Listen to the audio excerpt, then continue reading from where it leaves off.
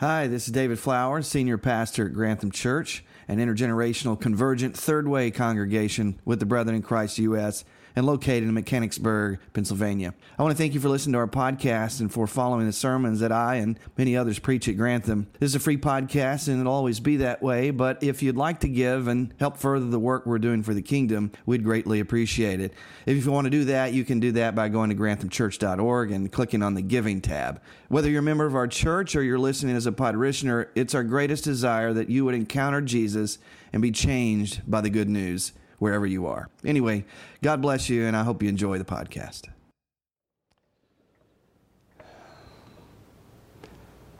God is good. All the time, God is good. Amen. Just sense His presence this morning.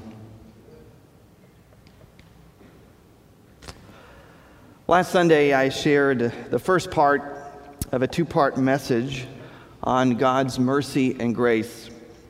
That first message was called Mercy Triumphs Over Judgment.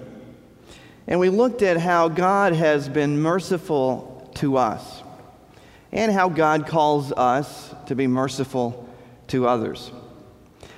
And so this morning we're going to look at grace, a message I've entitled Grace Empowers the Weak and Humble. And if you think about it, as Pastor Melissa said earlier in the service, these messages are really all about our portrait of God, right? And we say here at Grantham that we are a church who wants to lead others to the God who looks like Jesus, to taste His goodness. And I invite us to do that today in this message on how grace empowers the weak and the humble. Here's how I've defined mercy and grace. We said mercy is about forgiveness and pardon, not getting the punishment that we deserve. And grace is about blessing and empowerment, getting good things we don't deserve. Can you recall a time when you've experienced God's mercy and grace in an unforgettable way? I want you to think about that for just a moment. Think of a time when you've experienced God's grace in an unforgettable way. When I think about that for myself, I first think about how I grew up in a Christian home, and when I became a teenager, my faith became more challenging. Right? As I tried to live out what I was learning in my home and learning in my church, and tried to follow Jesus. And as I got older, I know there were a variety of reasons why, but one of the reasons why I began to have a difficult time, on top of hormones, on top of changing and becoming an adolescent, was I didn't see how the message that I heard in church was lived out and truly believed, fleshed out in the lives of those closest to me. There seemed to be a disconnect between the God of love that was being preached and the God of love that was experienced, or the God that was experienced in the lives of family members and friends and pastors and so forth. And so when I became 16 years old, I got my driver's license and started to hang out with all those people that my parents told me not to. And before you know it, I'm into sex, drugs, and rock and roll, and running hard and fast away from the God that I had been brought up to worship and to love.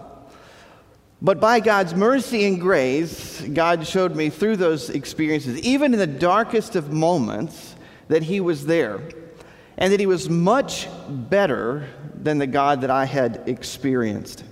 He was inviting me to know Him for who He truly was in Christ. And you could actually say my whole life as a Christian has been that journey.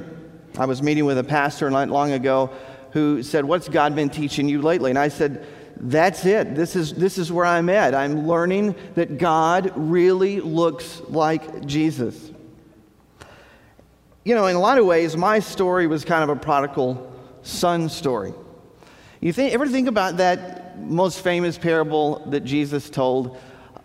the son came home not so much because of the wonderful character of the father, but because he was desperate. Because he had no other place to go. And maybe that's you. And maybe some people come to God that way, and that's fine. God just wants us home. Another moment of mercy and grace for me, of course, in my lowest, I found the Lord in a very surprising way, full of mercy and grace. And as I eventually knelt down beside my bed and confessed my sin and gave my heart back over to the Lord and said, I'm going to follow you no matter what. And the next moment of mercy and grace for me was in meeting my wife, Lana. Especially after the ways that I had lived for a few years. I mean, I thought, especially with what I had been taught, especially when it comes to the ideas of purity, that I was damaged goods, right? And that I had forfeited all that God could do for me and wanted for my life. But that simply wasn't true. And in that, I found God's mercy and grace. I actually went to college, and I'm sure Messiah has this saying. The college I went to in East Texas had this saying, where you get a ring by spring, you get your money back, right? I mean, people were going to a Christian college to find a soulmate. And I caught on to that pretty quickly and was sort of detested and thrown off by the whole idea just because of my journey up to that point. I was just sold out for the Lord. I wanted nothing but Jesus. And so when I met my wife in the second semester, I didn't know she was my wife, but when I met Lana, I sort of resisted it. But what was funny is I kept running into her in various places off campus. I thought God was testing me. And so I eventually ran into her at the Waffle House, right, of all places. I ran into her Bible studies, ran into her chapel on campus, but ran into her at Waffle House. And after that, I gave her a call and found that God was at work in that. And I want to say that if it wasn't for my wife, I would not be the man I am. And through that, I experienced God's mercy and grace every day. Lana will tell you that through most of our wedding, I cried. Thankfully, it was really dark in the room, so most people couldn't see that, except for when I kept reaching over to grab the Kleenex from her. But I tell you what was on my mind through our whole ceremony was how good God was. That God would give me my wife as a sign of mercy and grace. Well, I share those things, and I could share more, but just as an example of how God has worked in my life. How has God been working in your life? What are some of those moments that are just so powerful and impactful? You can say, God is good because God has shed His grace on me in these ways. I want you to think about that through this message today and talk about it over lunch today, or talk about it with your small group. It's good for us to share those stories and to be reminded of the goodness of God. This is the God that we serve, a God of mercy and grace. And we see this and can know this about God through the Scriptures and ultimately through the person of Christ. So if you would turn with me to the Gospel of John this morning. This won't be on the screen, so take a Bible. If you don't have a Bible, look at the Pew Bible in front of you and turn to the Gospel of John chapter 1. Real quickly, I want to go through those first 18 verses. They're verses that most of us are pretty familiar with, but they're very powerful. So I invite you to open up your hearts as we look at that together.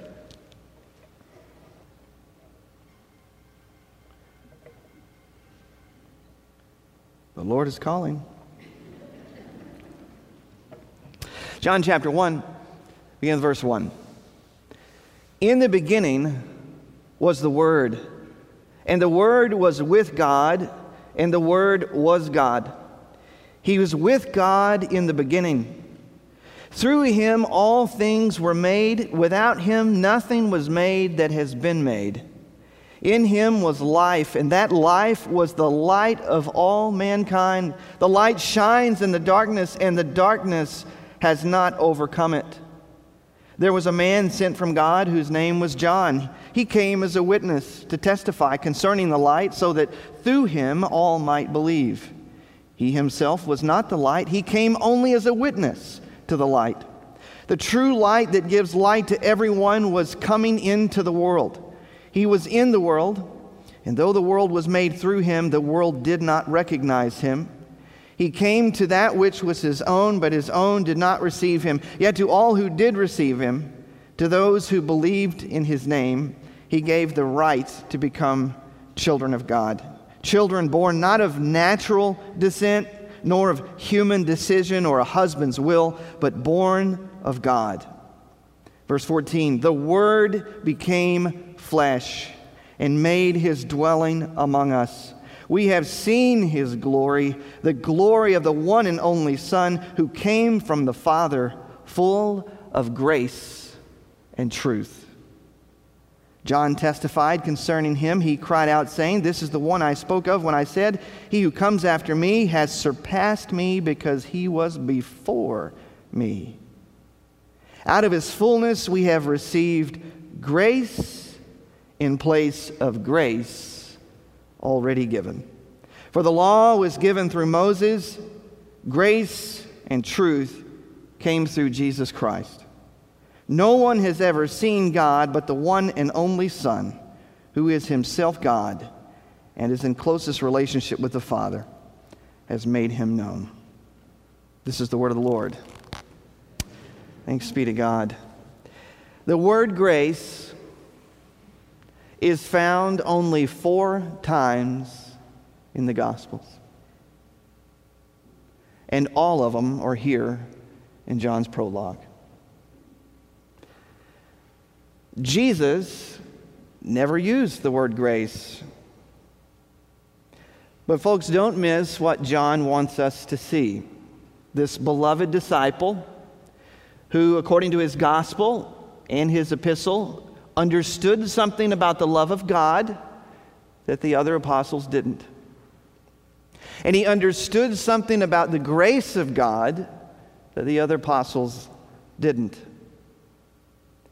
Because Jesus in his life, as you will see through the Gospel of John, if you continue to read, is the embodiment of grace. Jesus was the grace of God in flesh and walking in sandals. His ministry, think about it, his message, including his stories and his parables and miracles, were all expressions of grace. So as you keep reading in John's gospel, you quickly come to that first miracle in Cana when Jesus turns water into wine. Now we gather from that story that Jesus wasn't quite ready to start his ministry, but Mom comes to him and you can't turn Mom away. Mom says, "Our family members are about to be shamed and embarrassed because they have run out of wine, and I want you to help." And Jesus pours out his grace on this wedding party and all of their guests. And what does he do? He gives them more wine to enjoy themselves. This is the God of grace. And then you can keep reading and we come to the woman at the well. This woman who had been married 5 times. This woman who comes to the well at a time when others didn't go to the well, just so that she didn't have to be seen and didn't have to mix and mingle with others because she was a bit of an outcast. And yet Jesus invites her to be a part of eternal life in him. To drink the living water, Jesus says, as he pours out his grace upon her. And then the healing of the royal official's son, and the healing of the lame man at the pool of Bethesda, the feeding of the 5,000, or the pardoning of the woman who was caught in adultery. Or maybe we should call it the men who were caught in hypocrisy. Would you turn to John chapter 8? Still in John's gospel, go to chapter 8. Beginning with verse 53. Let's look at this familiar story and what it tells us about the mercy and the grace of God.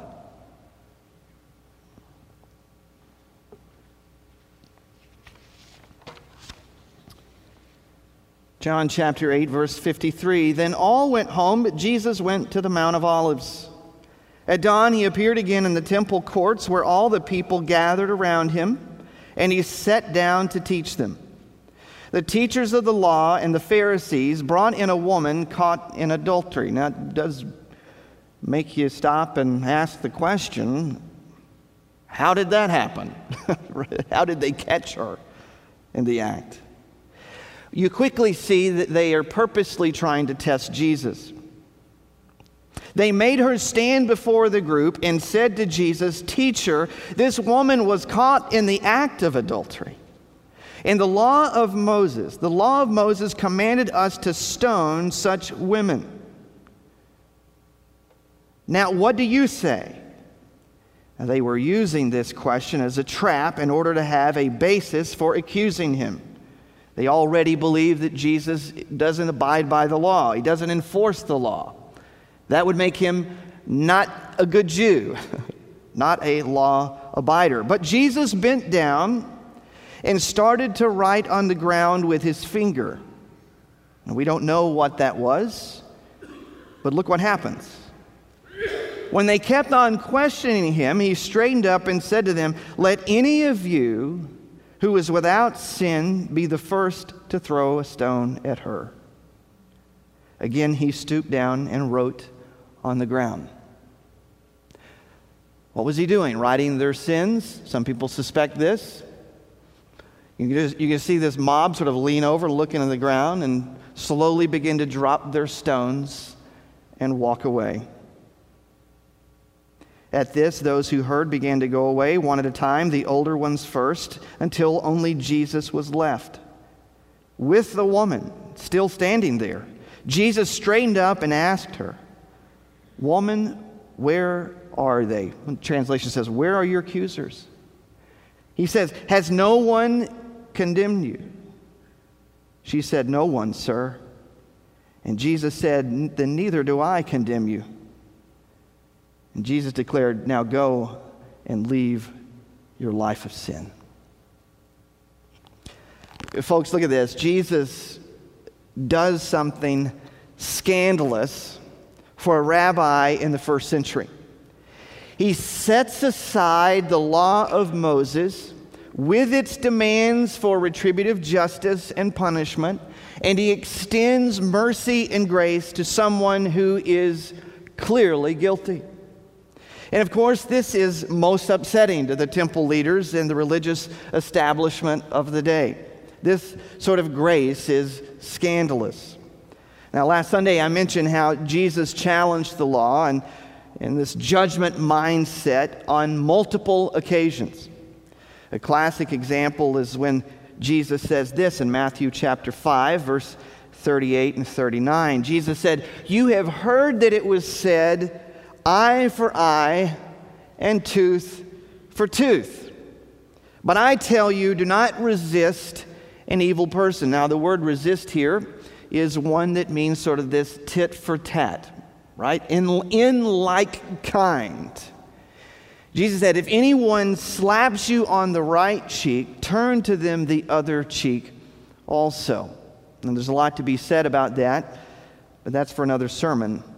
But what I want you to notice here is what is often said about this passage is that Jesus is not challenging the law, he's challenging people's interpretations or the tradition of interpretation of the law. And while that might be true in some cases, that's not what Jesus is doing here. If you turn to Leviticus chapter 24, verse 19 and 20, this is what the law says. The law says anyone who injures their neighbor is to be injured in the same manner. Fracture for fracture, eye for eye, tooth for tooth. And then the law is affirmed again for that second generation, the generation that's going to go in and receive the land. Deuteronomy chapter 19, verse 21, it says the same thing. Eye for eye and tooth for tooth. So notice what Jesus is doing. There's no way around it.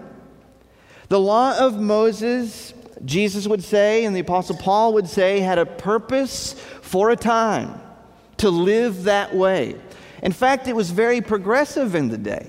You know, if you go back far enough in Genesis, you can read stories of where where the tribe of God's people, remember this story where the brothers, their sister is taken advantage of by a neighboring tribe? Do you remember that? Rapes her and then wants to take her as his wife. What do the brothers do? They say, well, as long as you'll agree to be circumcised and to accept our religion, then you can have her. And so they do that, and while they're in pain over the next few days, God's people go and slaughter them all.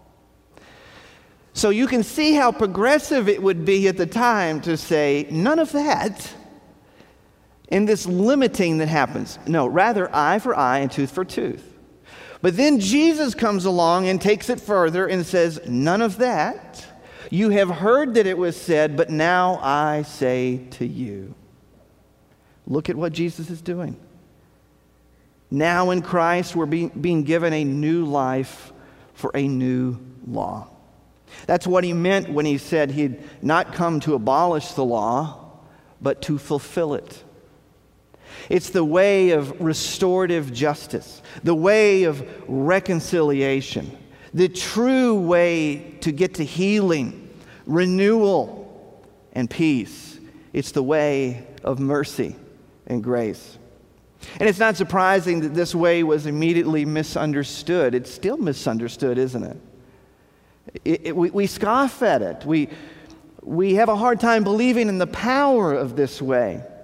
And so it was condemned by the religious leaders, and even the first apostles had a hard time with it. You'll recall when the apostle Paul began preaching the gospel of grace to the Gentiles. How was that received? You remember the Jerusalem church and those that we would call the Judaizers, who scoffed at this gospel of grace, who wanted others to become Jewish, to embrace their ethnic customs and to follow the law. They balked at this.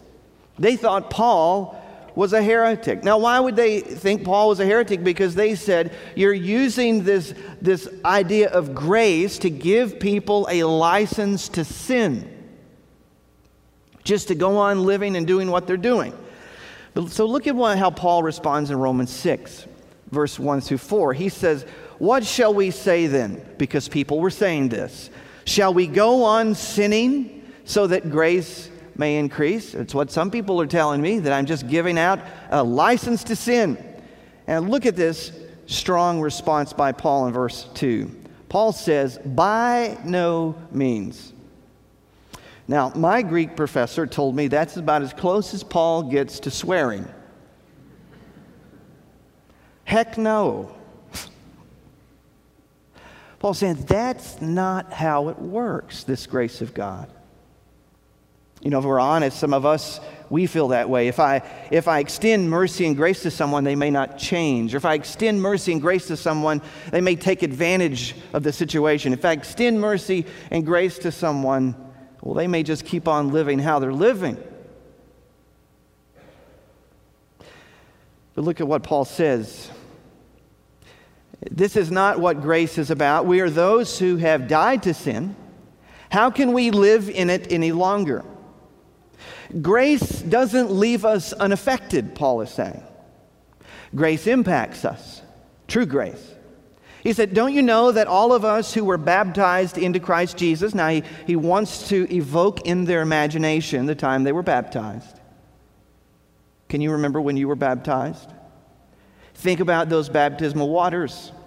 Paul wants you to remember the symbolism and the moment in the experience of this, that when you went under the water, you are symbolizing an inward reality, an outward symbol of an inward reality. I have died to Christ. I no longer live, but Christ lives in me. So he says in verse 4, we were therefore buried with him through baptism into death, in order that, just as Christ was raised from the dead through the glory of the Father, we too may live a new life. And this is what the Anabaptists criticized some of the magisterial reformers for, who emphasized, rightfully so, emphasized grace, but the Anabaptists saw something else was going on, at least with some of them, that they rested in grace. This is why they said, you rest in grace, we walk in resurrection life. We take serious the teachings of Jesus. We take serious holiness. So yes to grace, but also yes to holiness. Paul is saying that grace isn't a license to sin or permission to be lackadaisical about holiness. Rather, grace is about enabling and empowering us to live freely. You see, mercy, as I said, opens the cell door. We said that last week. It opens the cell door. It wipes our slate clean. It releases us from guilt and shame. And grace empowers us to leave that cell.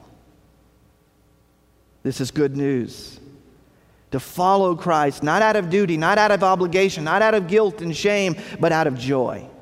To release us from the burden of sin, of guilt and shame. This is what new life in Christ is all about. Amen? And Paul says in the very next chapter, yeah, we'll continue to sin. We'll continue to struggle with it. But our identity has changed. Our attitude towards sin has changed. And that sin should no longer define us. Are we sinners? Right? Because that seems to denote a certain identity. Yes and no. Is that surprising? We live in a kingdom that's already a not yet, and we have an identity that is sinner, but is also what? Saint. You know, I can think of no worse of people than the Church of Corinth. Have you ever read both of those epistles and seen what those folks went through? I always laughed. I grew up in rural East Texas, and I would drive down the road, and I would see a Corinth Baptist church. And you think I'm going to visit that place? Yet for all of their faults, Paul intentionally calls them in his letters saints. He wants them to know their true identity so they'll rise up above all of that mess that they're living in and stop acting like pagans and start acting like Christians. So, we're called to be saints, to work out our salvation, Paul would say elsewhere, and become like Christ. So what are you going to do with the grace that God has given you? We have to be careful, you see, not to embrace a cheap or powerless grace for ourselves and for the church. And some of you may know that's what Dietrich Bonhoeffer, the German theologian and pastor, said. Look what he said in his book, Discipleship. He said, cheap grace is the preaching of forgiveness without repentance.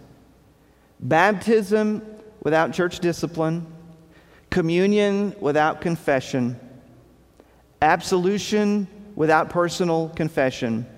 Cheap grace is grace without discipleship, grace without the cross, grace without Jesus Christ living and incarnate. And if you really want to put this quote in its context, Bonhoeffer wrote this in a day when the church was starting to follow after totalitarians, starting to look like a church that emulated the world, that hungered for power. Bonhoeffer said this as he watched the German church start to cozy up to Hitler. Now, when you think about that in its context, and think about the fire that is lit here under Bonhoeffer, if we're going to take our baptism seriously, and maybe this too was a criticism of the reformers, of which tradition he was a part of, to say grace should empower us to take serious the teachings of Jesus and to follow him in holiness, to emulate the life of Christ. Cheap grace, Bonhoeffer would say, is not real grace. You see, real grace, God's grace, is the costly grace of Christ on the cross. The grace that empowers us to confess, to repent, and to live as disciples of Jesus, and then extend that kind of mercy and grace to others. So let's think about that this morning. And now let's go back to Paul and his gospel of grace. One of the things that was common for speakers, philosophers, even preachers of the day to do, to undergird and support their legitimacy and their validity and their authority was to boast. You know, if we heard somebody doing that today, we might be turned off by that. At least some people would. We have evidence recently that's not always the case, but for most of us, we'd be like, isn't that person egotistical? But that was almost expected, for you to brag, to boast about your resume and your experiences and all the things that you've accomplished. But Paul says to the church of Corinth, I'm not going to do that in order to compete against those who are preaching to you another gospel and leading you astray. Instead, just before this passage here in chapter 12, Paul says, I'll boast, but I'm going to boast in my weaknesses. And Paul gives a pretty hearty list of all of the ways he suffered. I've been stoned many times. I've been shipwrecked. I've been snake bitten. I've been run out of town. All of these things have happened to me. So he says in verse 6 of chapter 12, 2 Corinthians, even if I should choose to boast, I would not be a fool because I'd be speaking the truth. Now, you may say, well, isn't he quite arrogant?